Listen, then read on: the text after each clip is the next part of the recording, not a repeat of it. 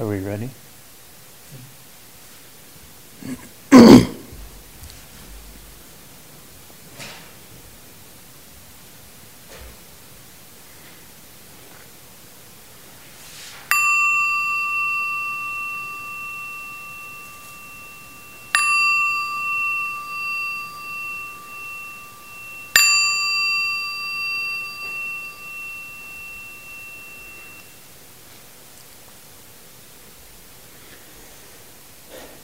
So good morning, everyone.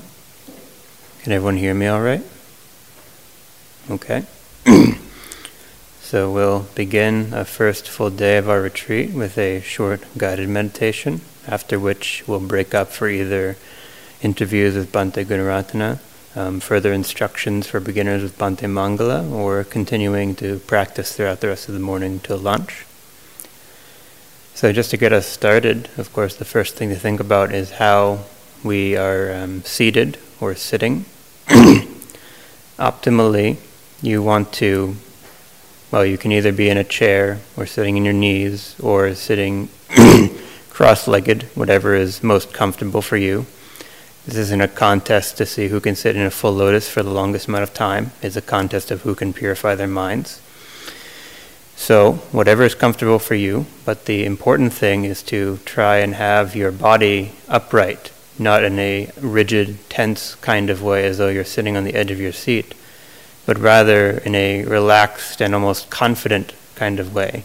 That's the way I've always thought about it, of being confidently straight. So whatever position allows you to do that. If you're having trouble maintaining that throughout your practice, it's recommended to try and get a higher cushion for your backside. That'll help you keep your spine straighter for a longer period. And of course, if you find yourself having extreme pain in your knees or your back, or you have previous injuries, please don't hesitate to get up and do walking or standing meditation, or use a chair in the back. Any of those is fine to do. So there are, of course, many different kinds of meditation, even within mindfulness practice. Even within the 4 satipatthanas, the 4 establishments of mindfulness, there's 4 general categories: mindfulness of body, mindfulness of feelings, mindfulness of the mind, and mindfulness of phenomena. So to start off on the first day, I'll be guiding you in practicing mindfulness of the body. If you're an experienced meditator and you have other things that you use, such as metta practice or something like that, feel free to use those. Obviously, I couldn't enforce meditation techniques on you even if I wanted to. That would require me to read your mind, which I cannot do. But anyway, this is the instruction that I'll give. So just simply to begin, you can keep your eyes open, closed, whatever is most comfortable and easy for you. Just start off by taking in a few deep breaths.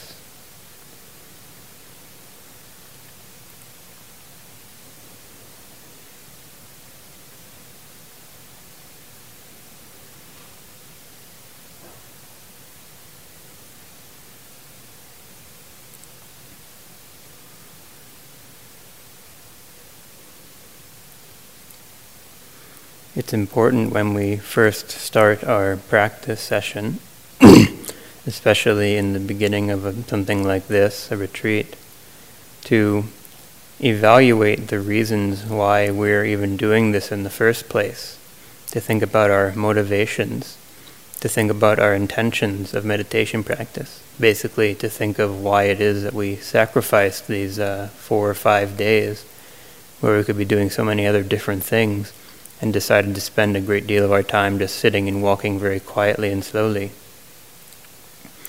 So obviously these reasons may vary, but overall the theme is that we are seeking to remove dukkha from ourselves. And so it's all that much more apt that we reflect and recollect those reasons in this retreat on the 4 Noble Truths that all just so happen to also deal with dukkha in various ways. So you can mindfully think about that for a minute or two. Think about why you're doing this and set forth a determination for this sitting practice. You can do anything that's within your grasp, even the most simple things such as being aware of the mind and coming back as soon as possible when the mind gets distracted, or otherwise just doing your best to arouse and maintain mindfulness. So whatever determination, whatever aspiration that comes to mind, just reflect on that for a minute or so, and let it nourish your ability to put forth effort, to strive.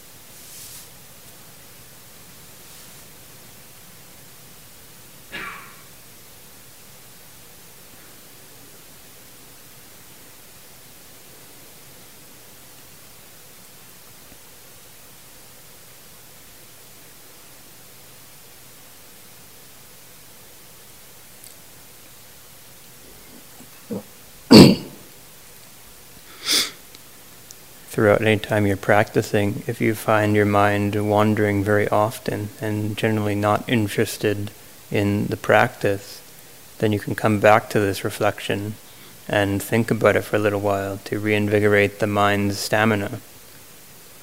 Otherwise, if we start forgetting about why we're doing this, it'll be all that much easier for the mind to wander off to other distracting things, pleasures of the senses, thinking about the past, thinking about the future in unskillful ways.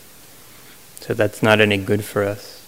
We don't want to do that, and we don't want to squander our time here, that we have this opportunity that we don't get very often to practice intensely. So then, to begin, I just want you to bring to the forefront of your attention how your body is positioned. You don't have to look at any particular part of your body, but rather just be aware of how the body is positioned, the nature by which it's seated in a chair, on your knees, cross-legged. And just pay attention to the knowledge of how your body is positioned. This is something that's quite natural in your experience. If I ask you how your body is positioned, you can immediately and quickly answer, because you already are aware at some level of how it is. But first off, just try and attend to that. Bring it to the forefront of your awareness.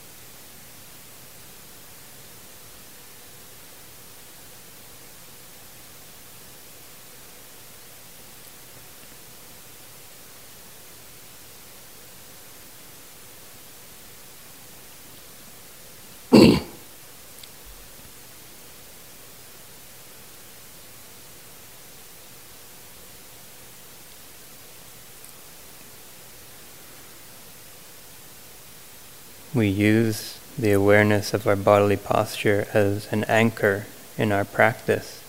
That is to say, if the mind wanders away from the intended object, we can easily bring it back to reflecting on how the body is positioned. And this also fulfills the aspect of satipatthana with the knowledge there is a body to the extent necessary for mindfulness and knowledge. When we are aware of the bodily posture, we're inherently aware also that there is this body, that it's present. But we can also take this a step further and look at what the Buddha calls the kaya sankhara, the bodily condition, the bodily determination, and that's breathing, specifically in-breathing and out-breathing. The body and the breath are inextricably connected. There is no breath without the body. There is no body without the breath. And what's further, each of them conditions our experience of the other. So the body state can condition how we experience the breath, whether it's shallow or deep, long, short, comfortable, uncomfortable. And likewise, the breath can do the same thing with our experience of the body, whether it's heavy or light, whether it's comfortable or uncomfortable, and so on. there's this two-way dependence of the body and the breath. And so we can begin first off by continuing to keep the knowledge that there is this body seated in the back of our minds. We don't want to pay direct attention to it, but we also don't want to forget that the body is there. So that way we can look at both the breath and the body and see how they condition each other, how they prop each other up. The Buddha describes this as though there were two sticks propping each other up. You see both sticks, and you can clearly see that if you get rid of one, you'll get rid of the other as well. They rise and fall together. So then, become aware of the breathing. You don't have to focus on any one particular point. If that's easier for you, you can.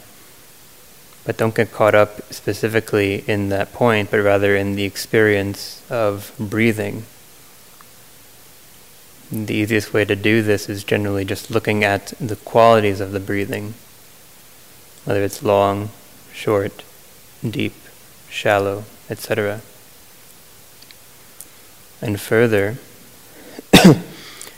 keep in mind how those differing conditions of the breath also affect your experience of the body.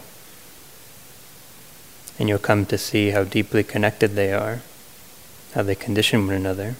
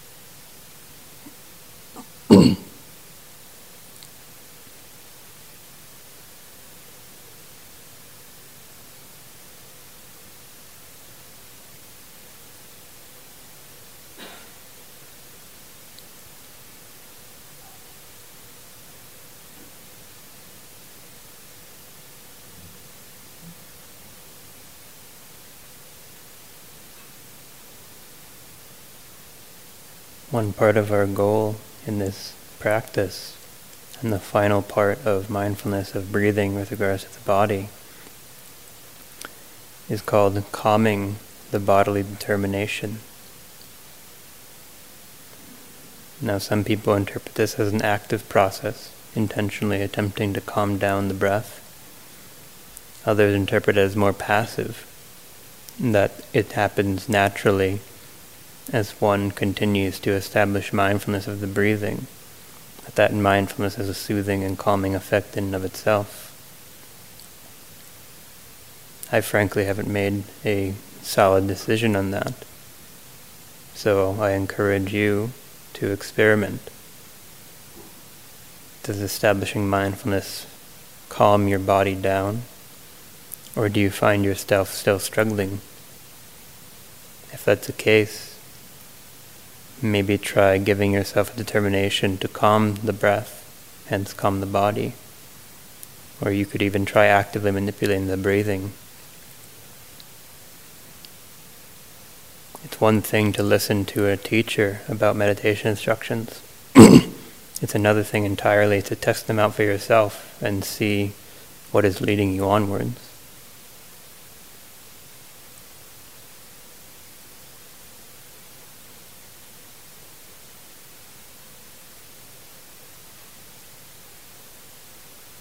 Bear in mind, of course, that whatever calm we get is for the sake of seeing more clearly, not so we can fall asleep or chill out and relax. The calmer we are, the more clearly we can see things, because the mind's not so agitated. You can focus more intently on whatever situation has arisen, whatever phenomena have arisen. That's the purpose of samatha. And that's one of the advantages of anapanasati, mindfulness of breathing.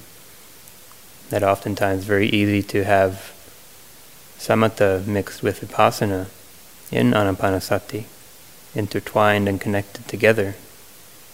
Because the breath is often a calming thing, yet at the same time, everything we need in regards to analyzing experience is also within the breath. This is another strategy that we can do.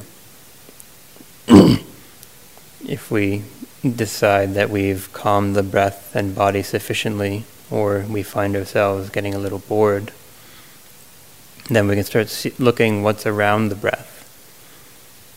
I don't mean that spatially, but more along the lines of what else is happening. In any experience of the breath or the body, the 5 aggregates are present. So in the breathing, for example, there's obviously the form of the breathing, the air element entering and exiting, the form of the body itself that enables breathing, the lungs and so on. There's also feeling.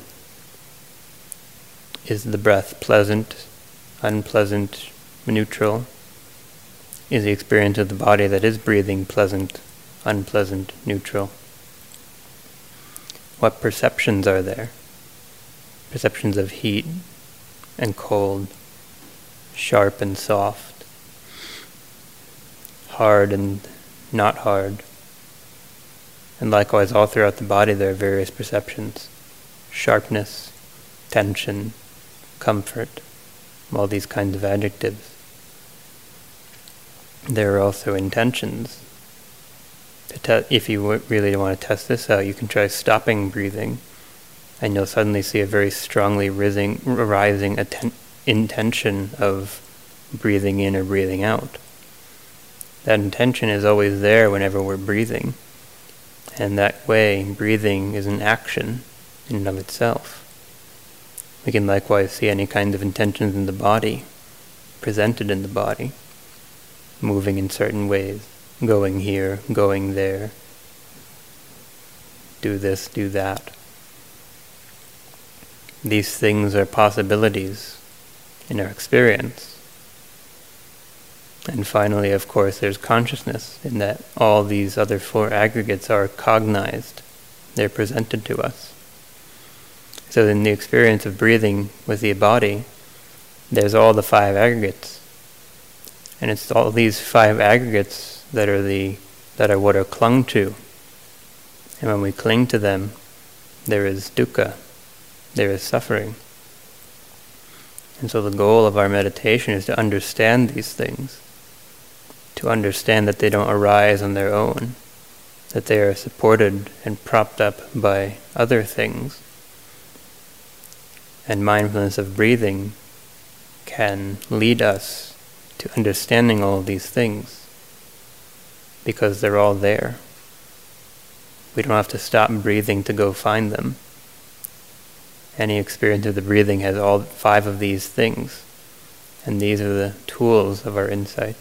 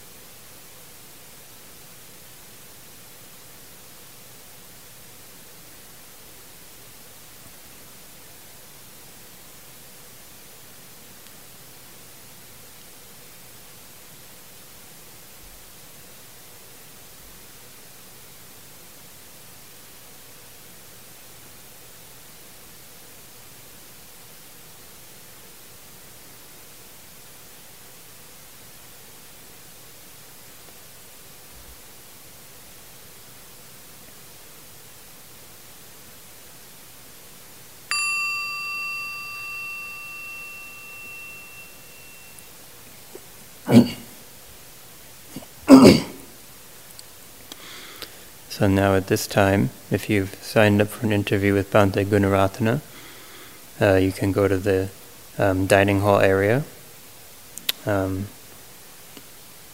He's doing one-on-one interviews, so the first person on the list can go. Everyone else can, meditate and practice in the dining hall near the fireplace, just somewhere where, you can see when it's your turn.